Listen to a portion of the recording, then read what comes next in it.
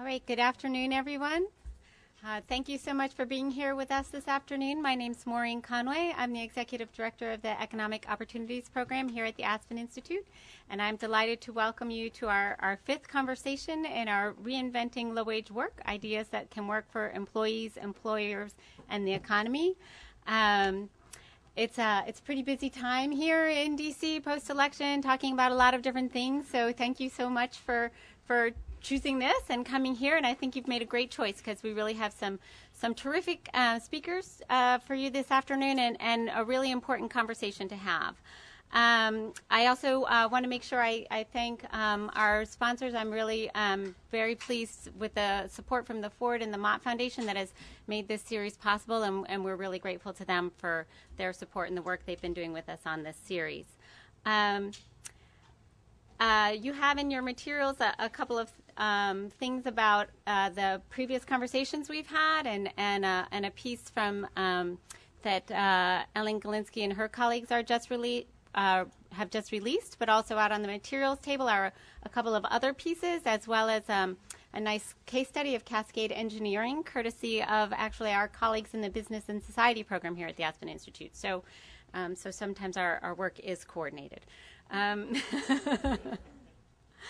just by way of introduction for this series, I wanted to talk about this conversation. We called this From Jobs to Job Quality. We just came out of an election in which jobs was a very prominent part of the conversation, and sometimes there was a reference and we need good jobs. We need jobs that can support a family. And you know, I was thinking about that as I was looking at this piece from 60 Minutes, and I don't know how many of you saw it over the weekend. 60 Minutes ran a piece on training in manufacturing in Nevada, and they were profiling sort of this training program that was training folks who'd been out of work for jobs in a manufacturing facility, and talking about the kinds of skills, and that these skills can be scarce, and they called it 3 million jobs and who's qualified, and I have some issues with how they use their numbers, but I won't go into that right now.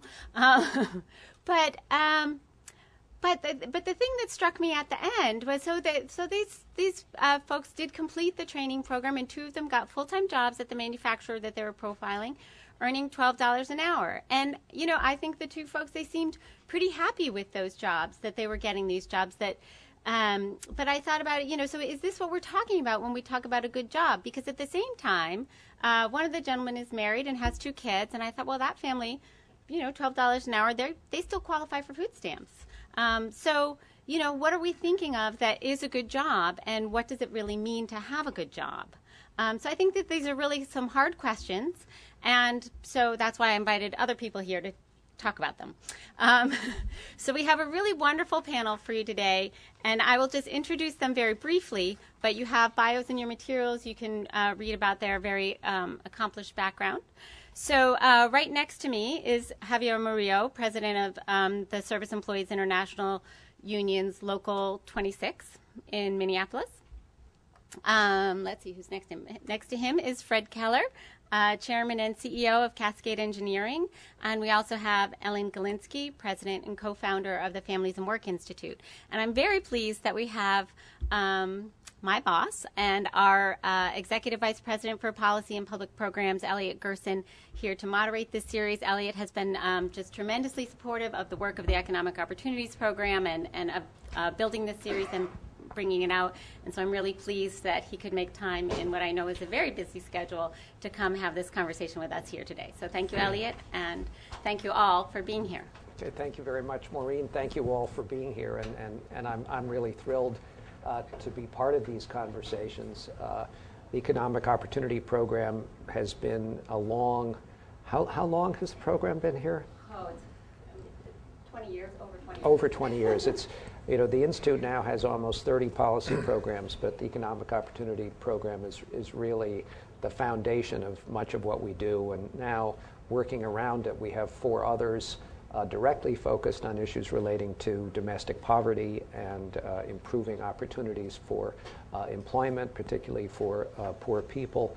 And then there are probably another half dozen programs here at the Institute that relate directly or indirectly to these critical goals. And as Maureen was alluding, one of the things we're trying to do at the Institute is try to have these programs collaborate and leverage their extraordinary insights into these critical problems that get, frankly, far too less attention in American politics than they deserve. As Maureen said, we just did go through a presidential election, obviously.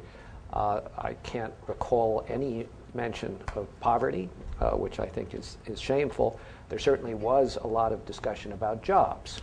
But jobs in the context of, I think, often sort of focus group tested concepts that would target particular segments of the electorate. But clearly there was also a recognition that what we need are not only jobs, but quality jobs. And in some instances, you got a sense of that because of how people would talk about manufacturing jobs, how important it is to restore manufacturing jobs.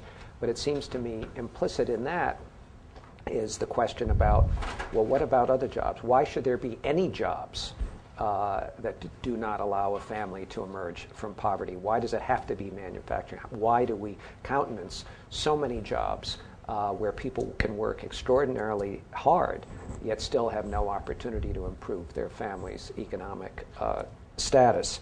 So, you know, the good news is there's a focus on jobs. Not as good is the fact that they're not drilling down to an understanding of the reality of the workplace for so many millions of Americans. And particularly when you consider so much of the American ethos is really that all you need to do is work hard, and if you do work hard, you are assured a place in the middle class and assured an opportunity for your children to have better opportunity than you do yourselves. So what I'm going to do before I open it up to all of you who all have tremendous interest and expertise in this area to engage in a conversation is with our panelists touch on a few different areas. First, on job quality, what job quality really means. Then we'll talk some about job skills. We'll talk also about the role of government. And finally, we'll talk some about business practices. But let's start, and if we can, Ellen, you know, sort of a central issue that Maureen alluded to is you know, the concept of quality. If people do work hard and are willing to work hard, what kind of opportunities are they really going to have? You've been looking at these issues for many, many years. And I wonder if you could just talk to us about the trends that you see in terms of the issues that lower wage workers are facing, and what does make for a quality job that does allow one really to improve one's status, have a middle class lifestyle, have opportunities for their family. Well, I, like you, was very frustrated by the discussion of jobs during the election without any discussion about how could we create jobs that might work for both the employer and the employee. I felt that way during the welfare reform. It's like, get a job, get any job, and then people would be surprised at the churn or the turnover. We have an advantage at the Families and Work Institute that other people might not have, which is we have an ongoing study of the U.S. workforce. We also have a parallel study of the workplace. We have about 600 data points, and we can go on a fishing expedition to try to define what a good job is and keep looking at it over time. And by a good job, we look at what are the characteristics of a job that are related to things that matter to employers, like retention, like engagement, like job satisfaction, and what are the things that matter to employees, like your well-being, your health, you know, those sorts of things. And so we've just looked at it. We're actually releasing with you all today, thanks to the Ford Foundation, a shorter version of 2 papers that we've been working on. And in these papers, we've defined what are the characteristics. And first, we have to say that economic security is critical. In this particular paper, we defined economic security by having access to things like paid health care and for yourself or for your family and some contribution to your benefits plan. It's also other things as well, but this is how we defined it in this paper. Having some say over how to do your job is important. Having an opportunity to learn on the job, because it can be any kind of job. but if it doesn't give you learning opportunities on the job itself, and then we think for the low-wage workforce, access to paid on-the-job training that's relevant and education. Those things are really important. And then a supervisor who supports you succeeding in the job. It's always the people, it's always the relationships, stupid, that matter the most. And so it's coworker support, it's supervisor support for succeeding on the job, and also managing your work and personal life, and then flexibility. And one of the trends that we see is an increasing flexibility that works on behalf of employers but not employees, that people are stuck in what I think of as a part-time ghetto. And in our particular national study data, we find that 41% of low-income workers are working part-time, and 61% want more time. That's one trend. We define flexibility by, in this particular paper, 16 different aspects, but it includes paid time for your own illness, and paid time for your child's illness, and vacation days and holidays, and part-time, where if you're in part-time you can move to a full-time job, and if you're in a full-time job you can move part-time. That is, it's the real choice. Flexibility has to work for the employer and employee, and we find when low-income employees have access to this kind of good quality job, regardless of whatever industry they work in, they're much more likely to be engaged in better health and mental health. So it actually begins to level the playing field in ways that are part of that American dream. Fred, you run a globally competitive business, and obviously you need to compete with all other businesses, regardless of what kind of personnel and employment practices they have. Tell us a little bit about your business, and do you think the kinds of things Ellen described are, reasonable conditions for quality work? Yeah, thanks very much for the opportunity. Cascade Engineering is a company that has about a little over 1,000 employees. I started the company about 40 years ago. I was very young. We've got plants in Grand Rapids, Michigan, in Ohio, North Carolina, Texas, and in Budapest, Hungary. And we are in as you say, a globally competitive marketplace. In some respects, the marketplace drives a lot of our thinking in terms of how we are able to pay our employees. On the other hand, we can do a lot with culture, and I was really glad to hear you bring that up, Ellen. I think that's very much a part of it. We have about a third of our employees that actually are involved with the product of manufacturing, and the rest are indirect, we would say, or not directly involved in the product, and that provides a career opportunity. So we like to think in terms of people coming into the organization and having career opportunities within the organization. So not just a job, but a career. And we've done, one of the subjects in the paper is our Welfare to Career program, where we've learned over the years, about 15 years ago, we started thinking about this process of how do we appropriately and successfully employ people and retain them that are coming from poverty. And we learned this whole system of support that's needed for that to happen effectively. And that system of support is not only important for us as an organization. I mean, when you're able to do something like that, when you're able to successfully retain, we retain at 97% plus per month in terms of welfare recipients. Prior to that, it was in the 40s and 50s. But we've learned that by providing supports, we're able to have a work environment where people want to stay, and they are able to stay, and we're able to help them remove the barriers that are confronting them. Because when you move from welfare to a full-time job, there are lots of barriers. There are lots of new things that have to be learned. So we found that that's not only good for them, but it's good for the organization, because if we take care of those folks who are in most need, it really reflects on the rest of the organization. And there's a little self-interest there, but I like to think of this whole thing as finding something good to do and figuring out how to make it good business. Because if you do, then you've got something unique, and and beneficial for all parties involved. So yeah, I think it's very much involved in the culture side as well. We do a fair amount of work in trying to create a safe work environment for us to have conversations about race and racism. We are very involved in that. We have declared ourselves to be an anti-racism organization. That takes work. We work at that a lot and try to have that safe environment where we can understand the issues and work at it.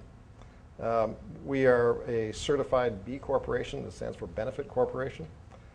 We work at the environmental side, but kind of a triple bottom line approach, so not only profits but also benefiting the earth and society. And so we call our headquarters building the learning community. You're either there to teach or learn.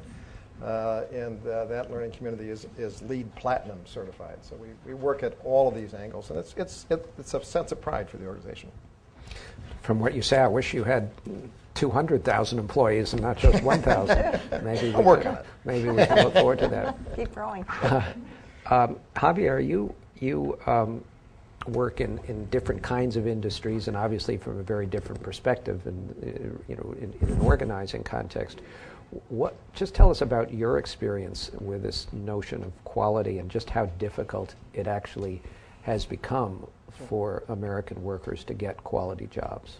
Yeah, I mean, so I'm the president of a property services local in Minnesota. We represent janitors, security officers, window cleaners, about 6,000 workers, and we're a completely private sector and service sector work. And I guess sort of sharing sort of the frustration about how we've talked about jobs in the political campaigns, but even more generally, that when we talk about good jobs, that there's often, it seems to me, an accepted assumption that there should be jobs that aren't good, that are just, that are going to be poverty, that someone, rather, I think we should challenge the assumption that, should we say, if someone is working 40 hours a week, shouldn't, at whatever job, that person be able to not live in poverty. And in the work that we do, so we actually are entering into contract negotiations. I have a big contract convention this weekend with all of our members. But we're also working with, in the janitorial side, with a worker center that organizes workers in retail cleaning, which is largely non-union, and we're organizing workers who work at airports in subcontracted work. So, in the Minneapolis-St. Paul Airport, if you work inside the building, you're a union janitor, or if you work at say Target headquarters in their corporate offices, the janitors who work in those jobs make close to $15 an hour, have health care benefits, have paid vacation, such, and they're not wealthy, but they, and that's true of the folks working inside the airport as well. If you do the same job cleaning inside an airplane, you make minimum wage and work largely part-time hours, no benefits whatsoever. Target headquartered, you have health care benefits, you have a decent wage. If you work in the retail store as a janitor, you make $7.75 an hour, maybe $8 an hour, absolutely no benefits. Same work. And interestingly, just because of the way that these industries work, our members often, sometimes their second job is working inside a Target store, or have family members as they come from the same communities. It's a largely immigrant workforce. And the difference, of course, is that, and to me, a key component of when we talk about what we need to do in reinventing low-wage work, is that if the empowerment of workers is not at the center of the conversation, that we will just sort of continue the problems as we have. You mentioned, Ellen, sort of having a voice on the job, but that the difference between those two work sites, inside Target and inside the Target headquarters and the store, is that workers have a union and a contract, and there are requirements for full-time work. I think what we are seeing sort of nationally and globally, really, look at the work of Saket Soni, the National Guest Workers Alliance. They've done work looking at the Walmart chain, the sort of the different layers of subcontracting, and how a large corporation like Walmart will, subcontract to a subcontractor to a subcontractor to a subcontractor, and then organize, and in their organizing work, these workers, they call Walmart the employer, because it's very important to make the connection that and to hold the corporation accountable for the work that the subcontractor does. I think what we are faced with in our industry and our current contract campaign in Minnesota, it's about, are we going to be a part of an economy that is moving increasingly toward that subcontracting, increasingly toward part-timing work, or are we going to move forward? What we've done is, we moved our janitorial industry from mostly part-time to now mostly full-time, but that's done because workers almost went on strike and fought for that and won it in a contract. And if we don't have that kind of empowerment as a barrier to those outside forces that lead to part-timing, it will just continue on that path. Let's turn now for a few minutes to the question of skills and getting the necessary skills. We again hear a lot about education and its importance.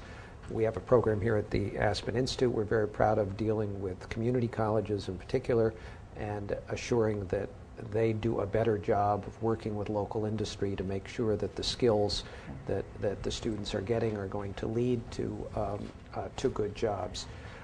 You all have experiences in your own perspective, in your own work, about helping workers improve skills.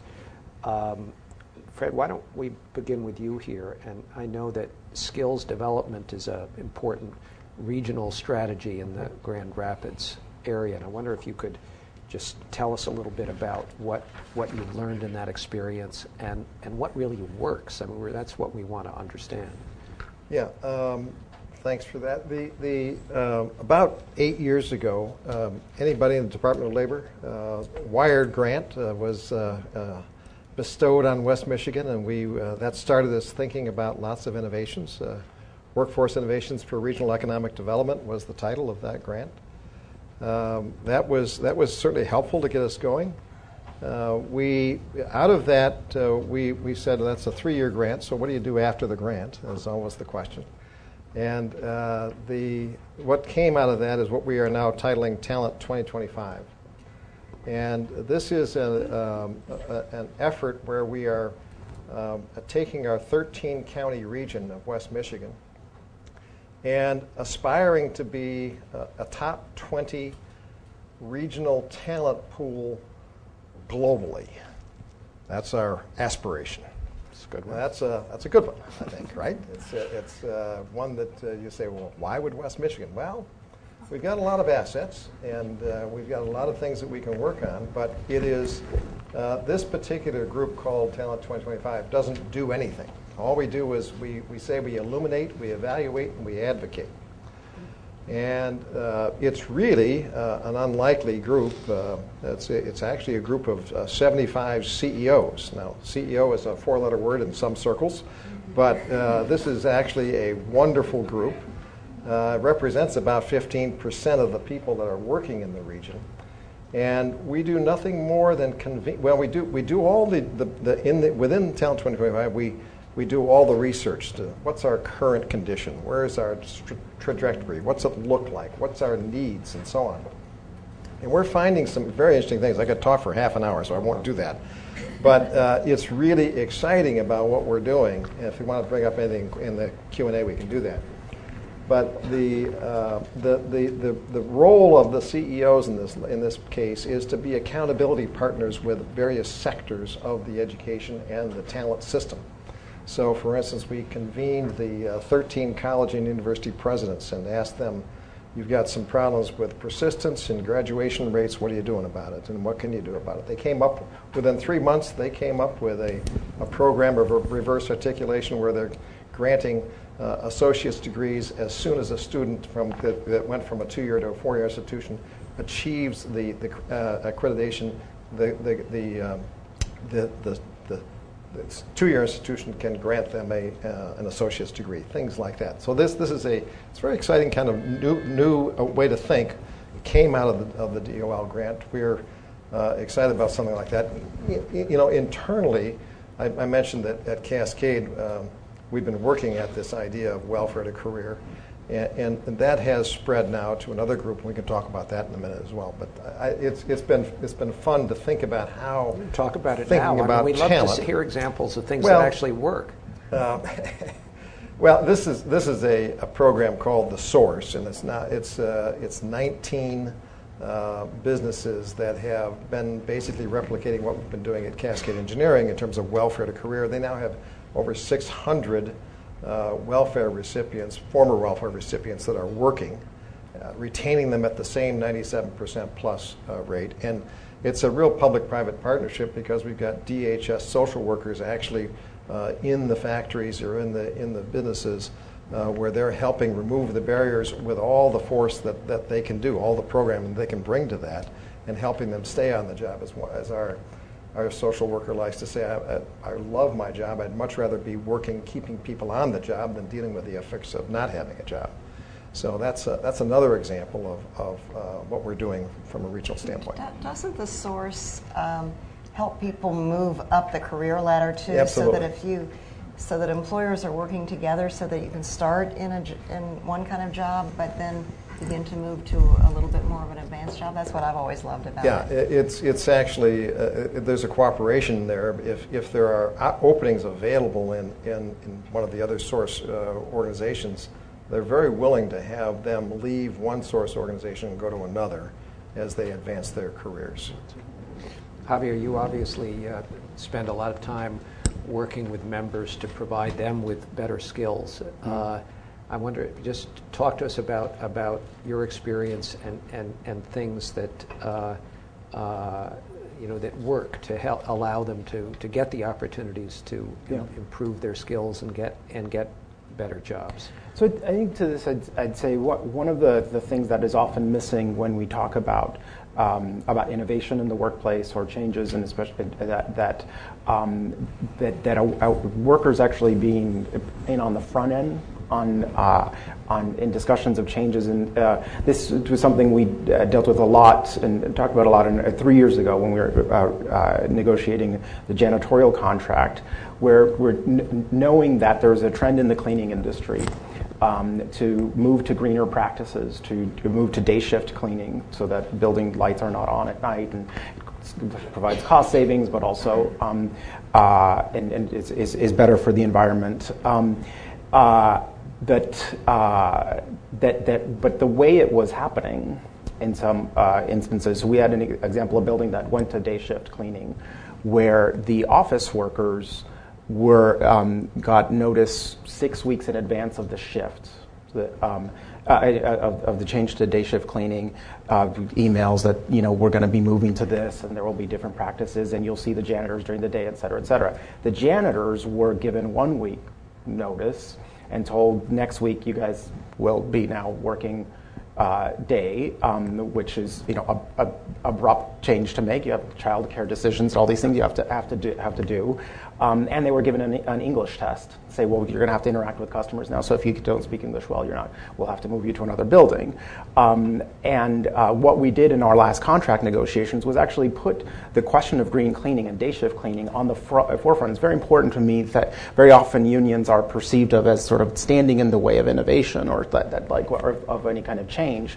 And what we're saying is this is wonderful. In many instances, they're very day shift cleaning can be very family-friendly hours, but it needs to be done in a way where workers are a part of the front end. There are all sorts of ways of training workers in day shift cleaning that don't require English. Actually, you do signs and you just have to get everyone, the office workers and the janitors, on the same page about how so the work can be done well.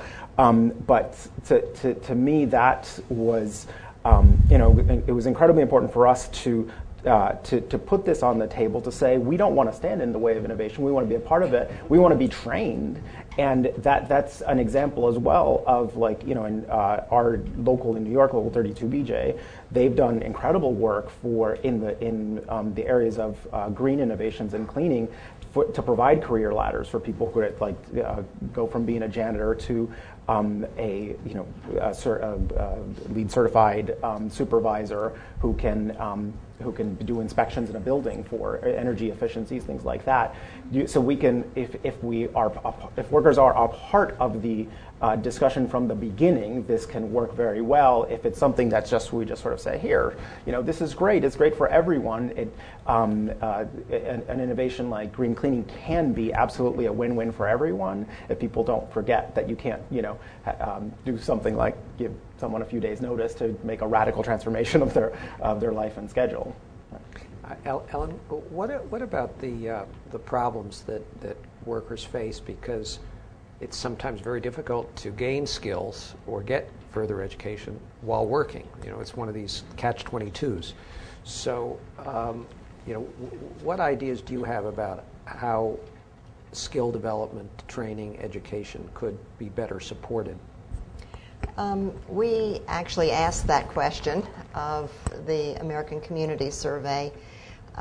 It was a report that we were doing with Corporate Voices for the Gates Foundation, where we took 16 to 26-year-olds and we looked at what was happening to them and what was the difference between people who were staying in school versus people who weren't. And what we found, also looking at our own data from the National Study of the Changing Workforce, what we found is that the people who are more likely to stay in school have there's their culture that Fred was talking about, but have employers who support learning and training. So there has to be a culture of support for developing yourself, for moving on, for gaining skills.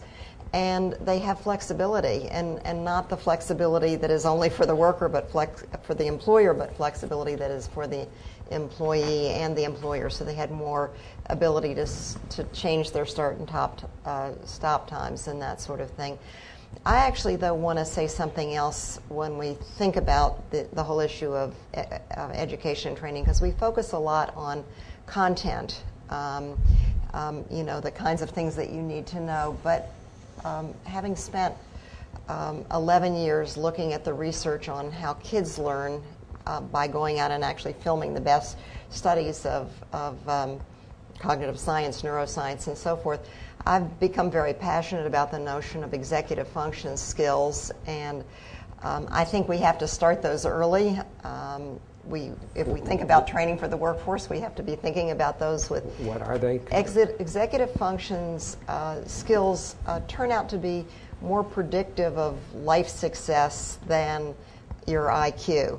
And they are the ability to pay attention, to focus, the ability to have a working memory, remember all the things that you're supposed to do, to be flexible because changing times require flexibility, but not to go on automatic, but do what you need to do to achieve a goal. So executive functions are always in pursuit of a goal, and probably a good example is the famous marshmallow test, where the kids who could sit there and wait for 15 minutes for 2 marshmallows versus 1 marshmallow.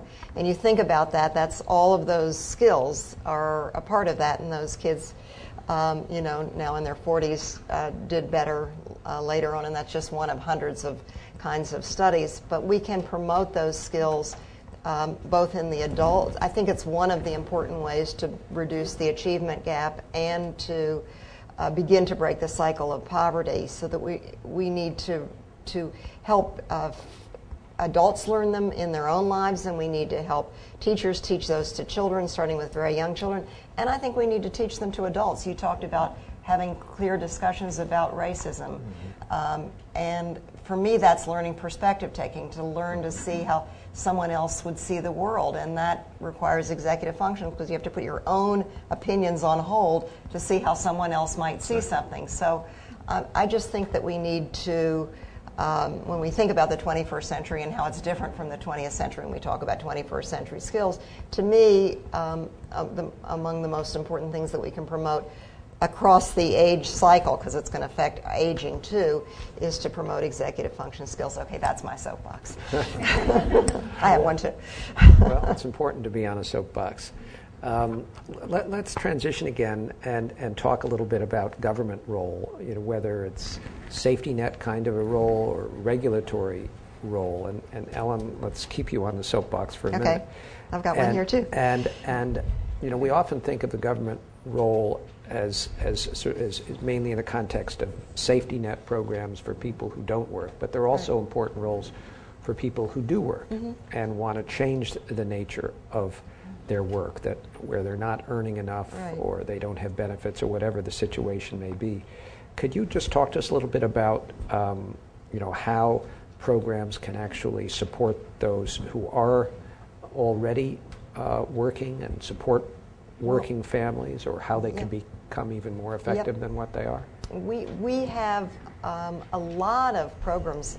They're community-based programs, they're state programs, they're government programs that help people with heating and eyeglasses and foods and earned income tax credit and WIC and a million things that are out there that are not actually being used very much. And so we, with the Ford Foundation, set out on a challenge to see whether we could increase work supports, that is, people that help people get to work and manage the transportation and manage the child care and those sorts of things, working through their employer, because they get benefits already through their employer. So we funded 9 projects around the country to see whether they could use the work supports that were already available in their communities, and by working through the employer. And it was, we have a paper that we're also releasing today called the Supporting Work Project. But what we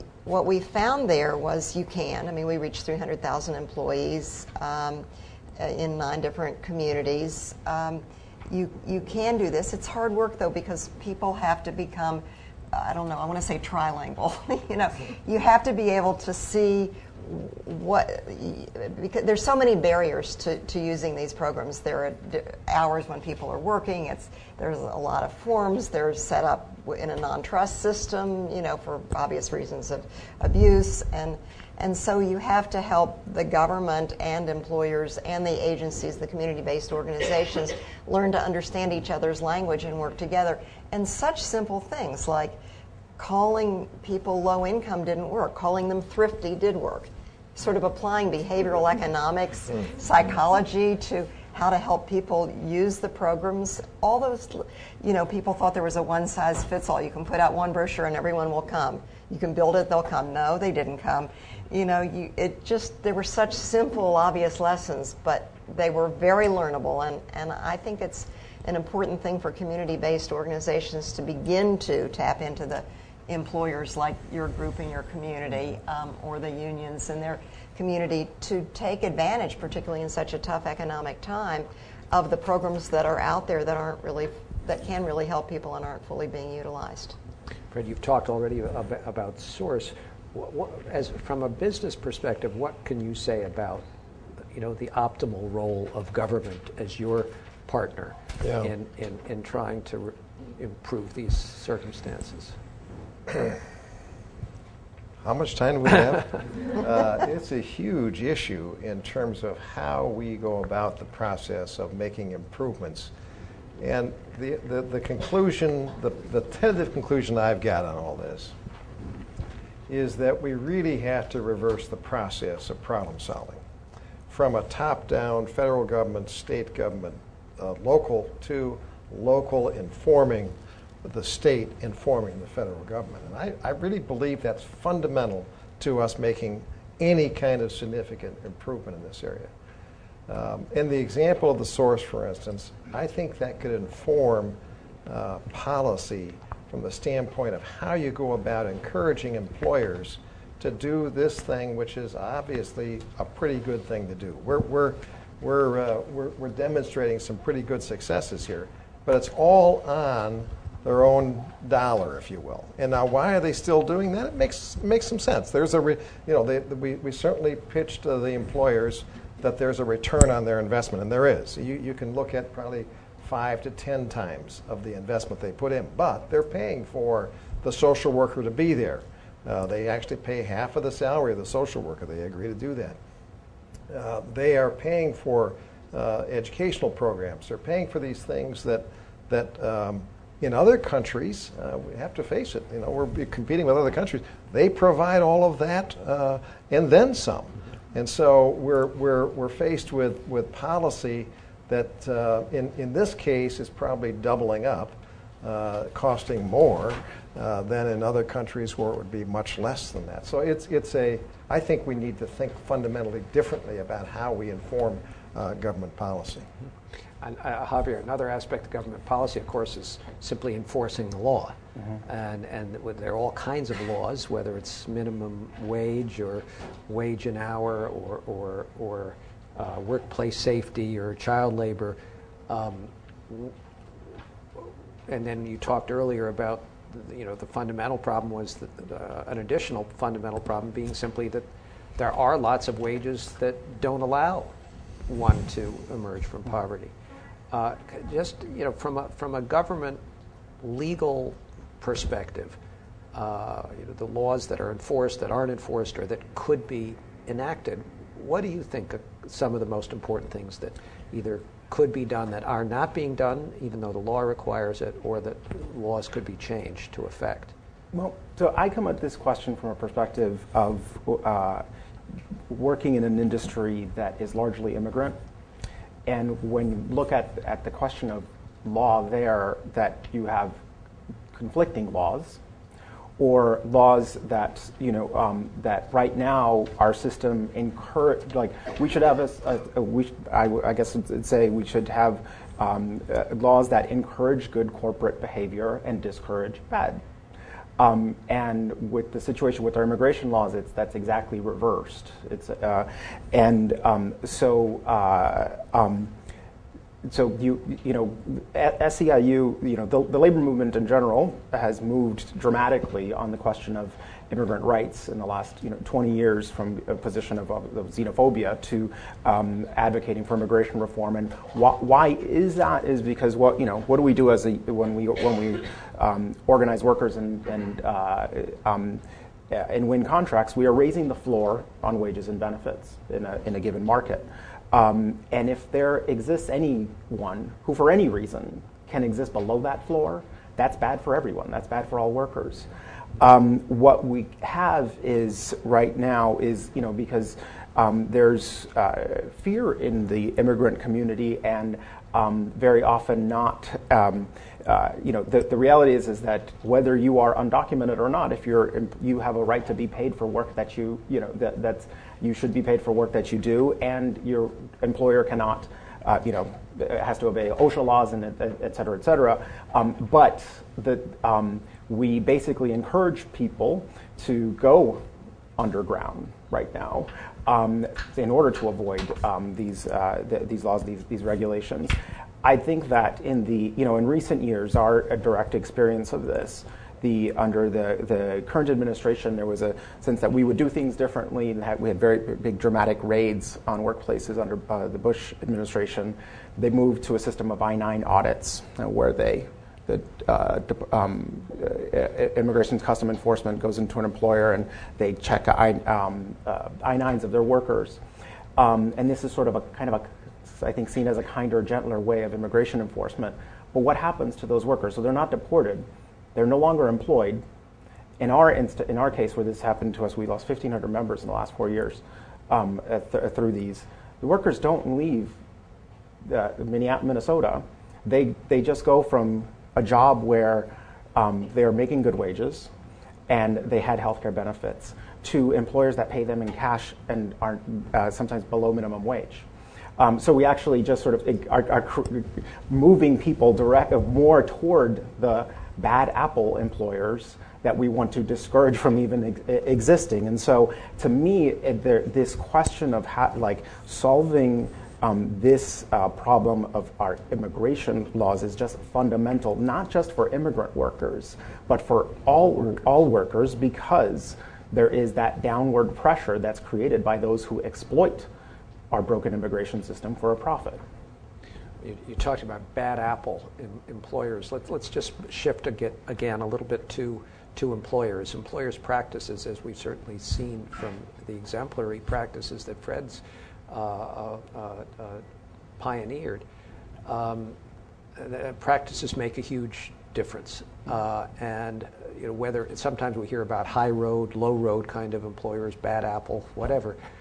Can you give us any experience you've had working, organizing, promoting a particular business and to transform them from a low road employer to a high road employer? Well, I mean, I think a labor management relationship should always work toward that goal, right? That in the example I gave before, the difference in the commercial cleaning industry versus retail. You in the retail cleaning industry, it's not uncommon, for example, for a worker to clean a department store, arrive work at night, they're locked in the store all night, let out 6 a.m, but paid for 5 hours of work because they're told, well, it's not a big store, so it won't take you that long. So locked in the store. I met a person who this was the case for them.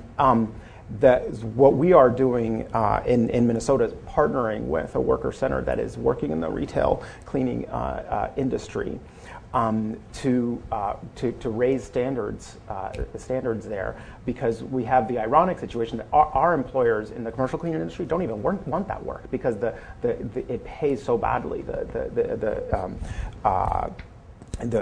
retail industry. But what their work, they have actually consolidated a lot of the retail cleaning so that it's now mostly done by one contractor, and now we are organizing that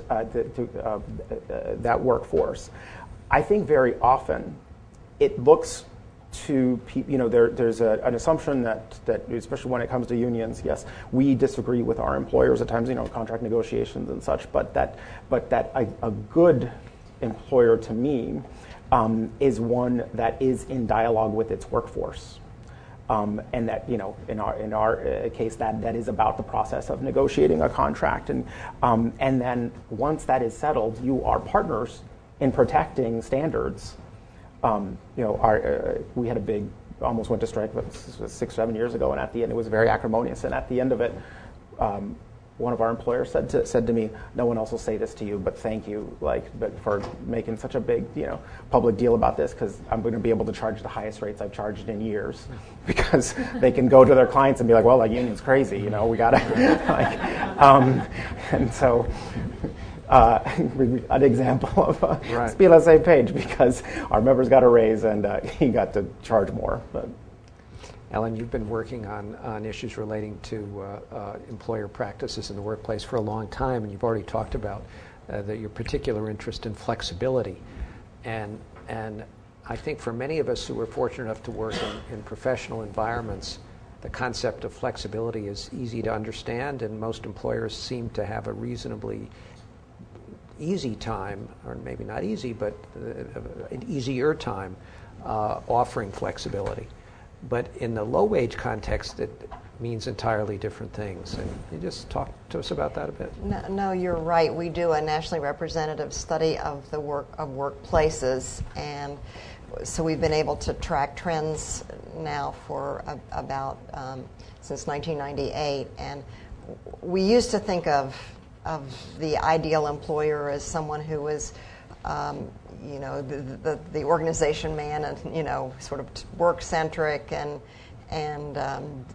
worked 9 to 5 and had no other life. And I guess you could if you work 9 to 5, but what we've seen is, so the ideal worker was kind of the prevailing norm, and what we've seen is that we've had to become more flexible, like it or not, because work is with technology is 24/7 for many people. You can work anytime, anywhere, or every time, everywhere, and we're global. So even if you aren't in a global company, you're affected by the global economy, and it's very fast-paced and competitive. And for all of those reasons, we've had to become more flexible. but our data show that employers have become more flexible around, the flexibility is much more likely to be offered for that ideal worker, someone who's better educated, someone who's in a managerial position, someone, the low wage or low-income workforce has much less access. And we've seen flexibility increase around full-time work, but not around any time of reduced time or time away or leave or any of those sorts of things. So, I mean, the marching orders are pretty clear of what we need to do. We try, though, to increase the number of good apples, I guess that's one way to say it, through a project that started with the Sloan Foundation and now we're partnering with SHRM to do. Is Cassidy here? Yeah, oh, sorry. Look right in front of me. My partner at SHRM, we have a project together now called When Work Works, and the idea, we're going out to all 50 states by 2014, and poor baby, she's on the road all the time. I'm glad you're in Washington today. But there is that much interest among employers, and we take a place-based kind of an approach. We work with communities. We work with communities to have them do education and outreach about what these characteristics of effective and flexible workplaces are, and do media outreach and educational events, and then we give an award. And we actually can trust the award because 2/3 of the winning score comes from employees. There's your listening to employees part of it, and it's around not just flexibility, but it's around effective, as I've defined it before, workplaces. And so for today, we pulled together some examples of employers of low wage or low income employees who are doing good things. Some are unionized, some aren't. Some are small, some are mid-sized, some are large. They're in all kinds of different industries, but they actually do listen to employees. I do think that's people used to figure out how to make it work under the table, and if you just ask them, they have really good ideas. So a company called 1-800-CONTACTS, which is a mail order for contact lenses company that's based in Utah.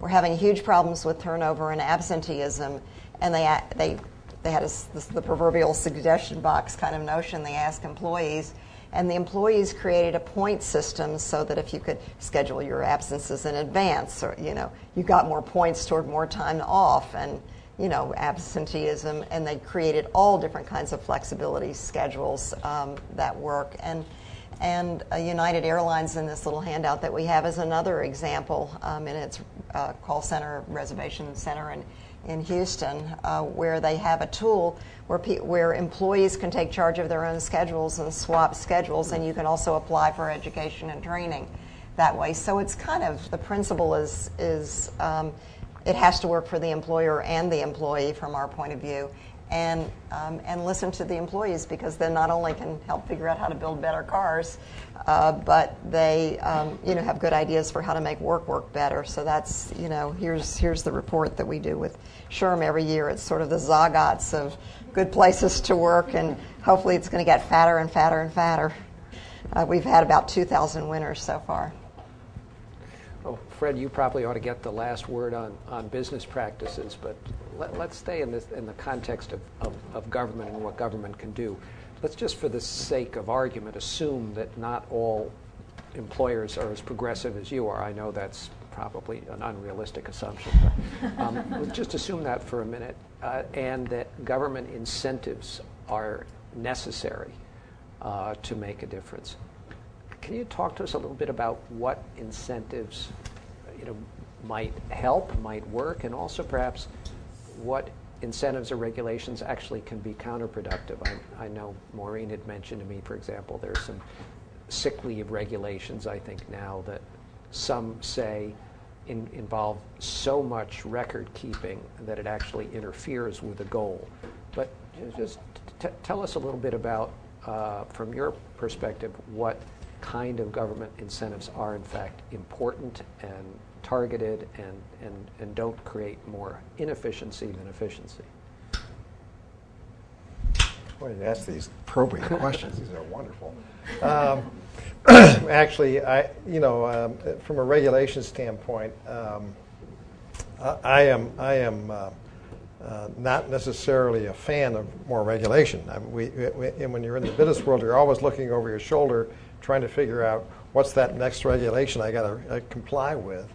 And it's not necessarily a fun thing to try to figure that all out, and knowing you're at risk of falling afoul of that sort of thing. We like to think in terms of, by the way, I did an article on me in Inc. magazine last year, and they had under my picture, they put this little banner that said, "Regulate me." And the gist of the article was that I wasn't unfavorable of regulation, but I never said that. But the fact is that some regulation is good. I mean, the safety regulation is a good example of that. You just need to have good common sense safety regulation. We think in terms of beyond compliance. This is not something you want to just kind of skim along the minimums. You want to be able to be way beyond that, and it's good for business. It's good for us to be thinking about. I mean, nobody wants to send an employee home damaged somehow. I mean, that's just not something you want to do. And if you do, it costs money. So why would you do that? I mean, there's all kinds of good reasons for that sort of thing. So from a regulation standpoint, I think that there certainly are good regulations, and I'm not one of these that wants to throw all regulation out, but it does get in the way sometimes. And part of this is again this globally competitive work. I can't overemphasize that, especially from the manufacturing work standpoint. I mean, it's breathtaking how interconnected we are today from the standpoint of our global competition. It's presumably that's why you have a plant in Hungary. Well, that's part of it. Yes, that's another story. But yes, but Greece has a little problem, and Europe catches a cold, and China slows down, and we slow down. I mean, it's just amazing how this is all interconnected. And so we're still in manufacturing. We're still under threat of losing more jobs, more of our business to other low-wage countries, and it's a constant thing we need to battle. So I don't think there isn't any one single approach to this. We need to be problem-solving this through. But if I was to imagine something positive, some sort of positive regulation, it would be. I don't think you incentivize employers. I don't think that holding a carrot out there and say you can if you do this you'll get that. I don't think that necessarily works. I do think that there are ways to think in terms of perhaps the reward would be the easier way to say that. If certain things are achieved, it will be you'll be receiving something in exchange for that from a cost basis. I don't think anybody's looking for some sort of a methodology that says if we have the right policy in place, you'll get all these lemmings following this policy. Having said that, I do think there are ways to put in place rewards for those who do a good job. Well, I'm going to turn it over to the audience here in a minute, but before I do that, maybe I'll just ask each of you, if you care to just make one recommendation, and you can choose to whom you want to make it. As Maureen said, we've just had a presidential election, but as you said, Fred, maybe some of these issues are best addressed at the local level, so you can have your choice. You're going to make a recommendation to your newly elected mayor, your newly elected governor, or the newly elected president. What is one thing, the highest priority that you would give for improving the low-wage work problem?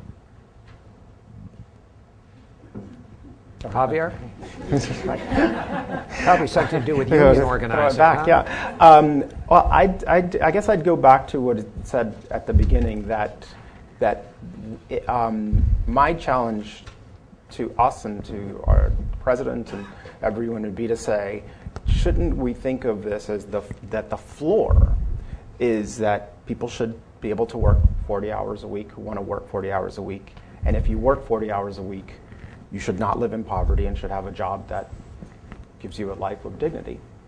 It seems simple, but we are very, very far from that reality. And much of the conversation that we have about good jobs actually seems to reinforce the notion that there will be jobs that you will have that will not provide that for you. And I think that that's a mistake. And I think that when we see the industries that we organize in, that our members work in, that jobs that others consider terrible jobs can become good jobs when workers are empowered to improve the standards in that industry. Fred? Yeah, I think the message I would have is the unit of change is the community, and that we should look at more policy that encourages that. When we look at, you talk about our mayor, in West Michigan, in our 13 counties, we have 100 units of government.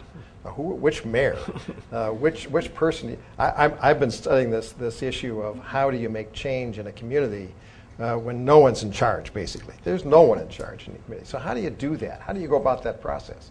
Fascinating things. And I think that what we need is enabling legislation as opposed to restrictive legislation. We need enabling things that can allow the communities to spend the dollars that they would otherwise send somewhere else, or maybe that comes back, but at least it's allowing them to make decisions. Simple things like, where could you spend your WIB dollars, your Workforce Investment Board dollars, in training, or would you do that in some way to be able to prevent some of the things that are happening as a result of people not having jobs? So, where could that community better spend their dollars? It would be the issue for me. Ellen, you have the last word.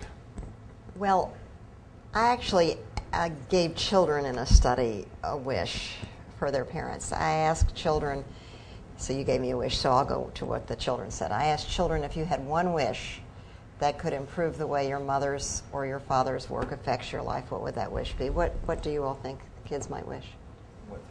More time. Yeah, we asked a representative sample of adults what they thought kids would wish, and most of them said more time. That's not what kids wished. Any other guesses? More money? What? More money? Well, that was the second wish. More time was third. How about pride in their work? Happier. Well, the reverse of that, I'll tell you. The largest proportion of kids wish that their parents were less tired and stressed. Mm-hmm. And yeah, most of us don't think about it. So if I have one wish, and I know from our national studies of the U.S. workforce that the health of the American workforce is going down. We have a situation, particularly among men, interestingly enough, men's health has gone down the most dramatically. And men usually don't self-report poor health, so this is probably worse than what our self-report studies show. What I would hope, we have people who are underemployed and overemployed. We have overwork has become a word now. I wish that we would tackle the whole issue of how we work these days, because I think we think we can't, but we actually can work more effectively and be more productive. And so the president in March 2010 had a forum on workplace flexibility that started a very interesting dialogue among people who don't usually talk to each other. Employers of low-wage workers, union organizers, employers of professional workers, researchers, et cetera. I would like to see that kind of forum repeated at the White House that got a little bit even bigger megaphone, but we also tackle in there the way we work today so that we can healthcare is expensive. We all know that's a huge problem that we're struggling with. We've got to figure out how to work in ways so that the kids have a different wish for us. Thank you. Ladies and gentlemen, we have a microphone, and if you can just give us your name and affiliation very quickly in a short question, so we'll have time for as many as we can. Yes, the gentleman on the aisle. Hi. My name is Sam Lakin from Prosperity Projects. This is for Mr. Keller. I had the opportunity a few years ago to work with the West Michigan Strategic Alliance on the Wired grant. Yep. It's very impressive what they were able to do, as you point out, with really no jurisdictional authority to be able to do it.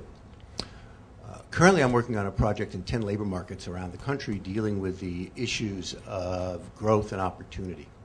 And I heard you talk about some of the activities going on in West Michigan. What is it, do you think, that are the most effective things that can be done on a regional level? And there's plenty on the national level, minimum wage laws, family leave, et cetera. What on the regional level can be done to deal with these quality of work issues and scarcity of work issues? Yeah, that's a good question. I think that's what we're trying to address in our Talent 2025, frankly. What we've learned is that the employers are not doing a good job of telegraphing needs. That's a good start.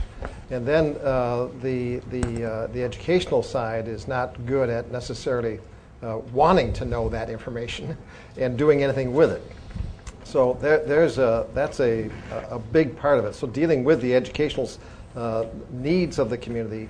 And we learn that this is one of those things that you get a little better, more skilled workforce, you get a little more better jobs coming in, more skilled workforce, better jobs, and that's a ratcheting up kind of thing as opposed to waiting for this flyby business to come in town and you're going to get all these new jobs and then you're going to educate people for them. So it really is that's part of it. But so thinking in terms of how we can understand better what our current trajectory is, what our current needs are, and how that's going to grow and where it's going to grow, and then educating to that. And then the workforce training portions are often very disconnected. We're just working on that right now in West Michigan, so that the workforce training is more involved with what do you want to learn as opposed to what job is available. It sounds simple, but it's not being done. And so how do we connect those issues? So there's a lot of nuts and bolts that can be done, I think, in that area. But it's long-term has to be a community understanding of what its future could be. I think without a vision, an understanding of what that community could be doing, where they could be going, and having some real energy and understanding of that, I think it's very hard to have any kind of workforce development taking place. Next question. Woman on the aisle. Thank you. My name is Edad Mercier with Wider Opportunities for Women.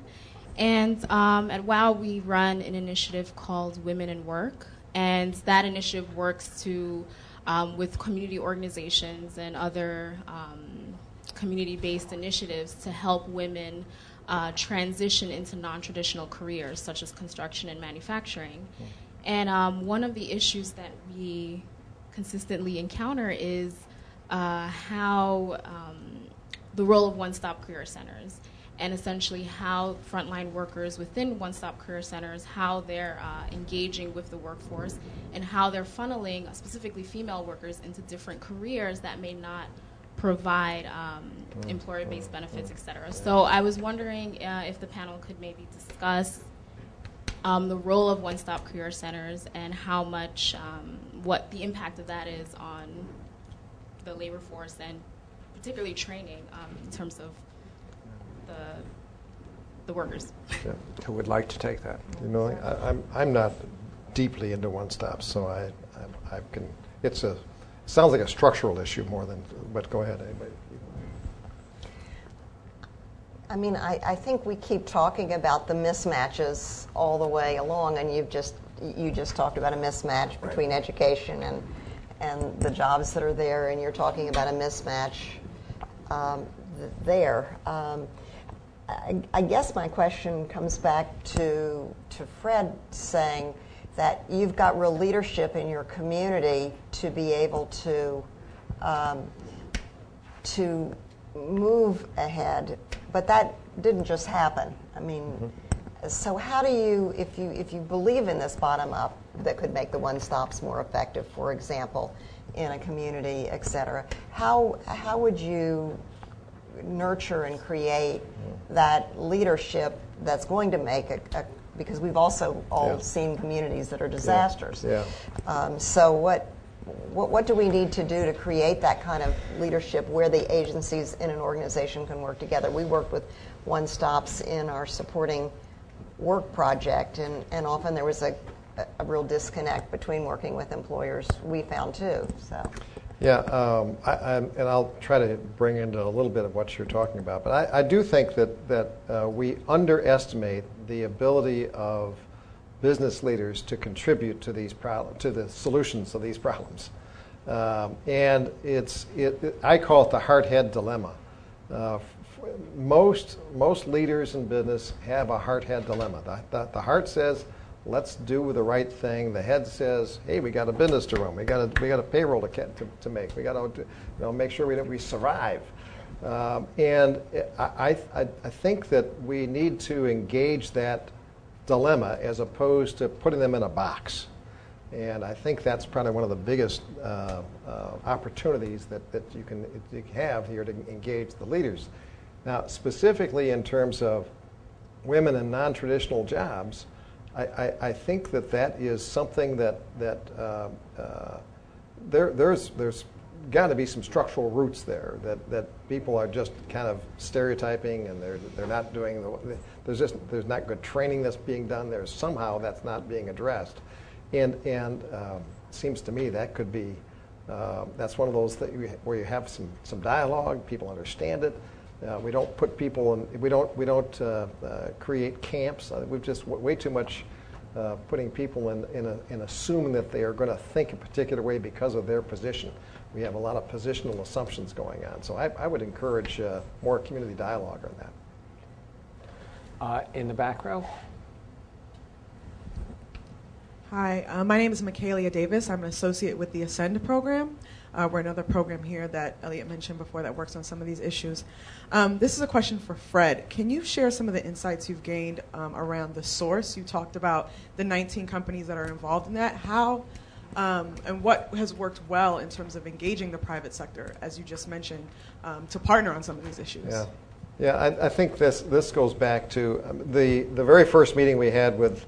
We had about 10 or 12 employers in a room, and there was a fair amount of crossed arms and stiff faces, like, you want to do what? And it really it took a single guy that was very involved in that Mark Peters, the head of Butterball Farms, was just absolutely on fire to make sure this was going to happen. So you do need to find the right. You need to find the right leaders. They exist. I believe they exist in every community. We've been invited in. We do a little consulting work within Cascade Engineering. We try to help with this thing. But there are business leaders that are willing to step out. It's an uncomfortable zone for most, but they're there. There's no question that they're there, and I think we just have to engage it and embrace it. One organization that we worked with in the Supporting Work Project was Step Up Savannah, and I don't know whether any of you all know Step Up Savannah, but it's a community. It comes out of the Chamber of Commerce in Savannah, and it's also a person on fire, and then a mayor, and then a second mayor on fire. They actually followed through with what the other one did. But what they've realized is that they've taken a community business case approach, which you could argue for in Michigan as well, and said that if their industry and their community is tourism, and if poverty is so rampant, they won't really be able to have the business that they want. They won't be attracting people to Savannah. So that the business leaders and the community leaders needs to join together to figure out how to reduce poverty.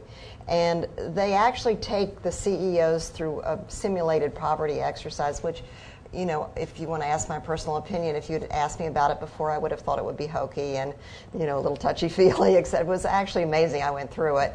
But they have groups, and they work on issues, and they compete with each other to see who can do more about reducing poverty. And it's, again, an example of a community coalition.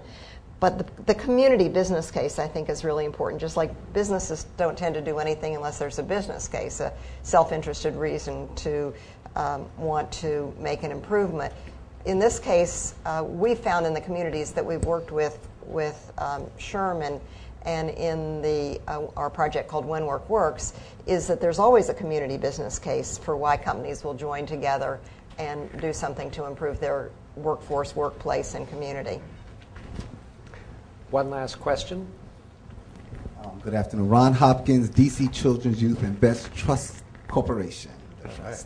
This is for Fred also. What is, quote unquote, a good wage for an entry-level employee? And if you provided benefits and supports, would you remain profitable without government incentives? So you want a number in terms of what a good wage is? It's hard. That's a hard question. Our entry wages end up being around the average W-2 ends up being about $25,000, and they get with that all the health benefits, and we have 401k benefits and all that. So I mean is that a wonderful middle class wage? No, but is it a place to start and work on their skills and develop and go forward? I think I'm proud of that. But the idea of looking at jobs as careers and having that ability to move, have that mobility. It's our job as an employer to help them do that. Why wouldn't that be in our best interest? It's in our best interest, and it's also in their interest. We want them to get better. We want them to have higher skills.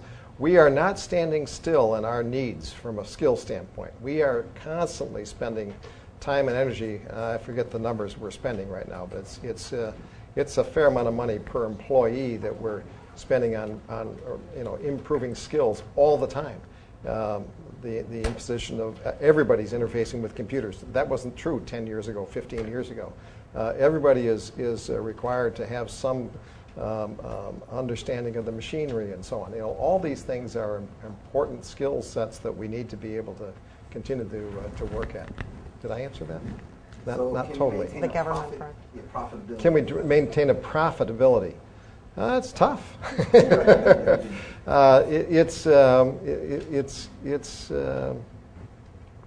It's not easy in today's world.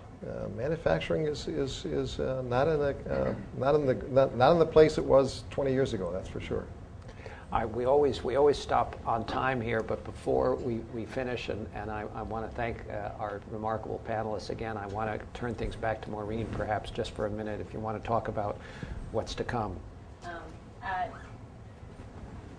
Thank you, and thank you all for coming. I really just want to thank everybody too. I think we'll be having more conversations in this series coming up, and so please do stay tuned. I also want to note that you do have materials on previous conversations, so if you've missed them, they were great, and you can see them online on our website, and there's other materials with them. So thank you all so much for being here, and thanks to our panel. Please.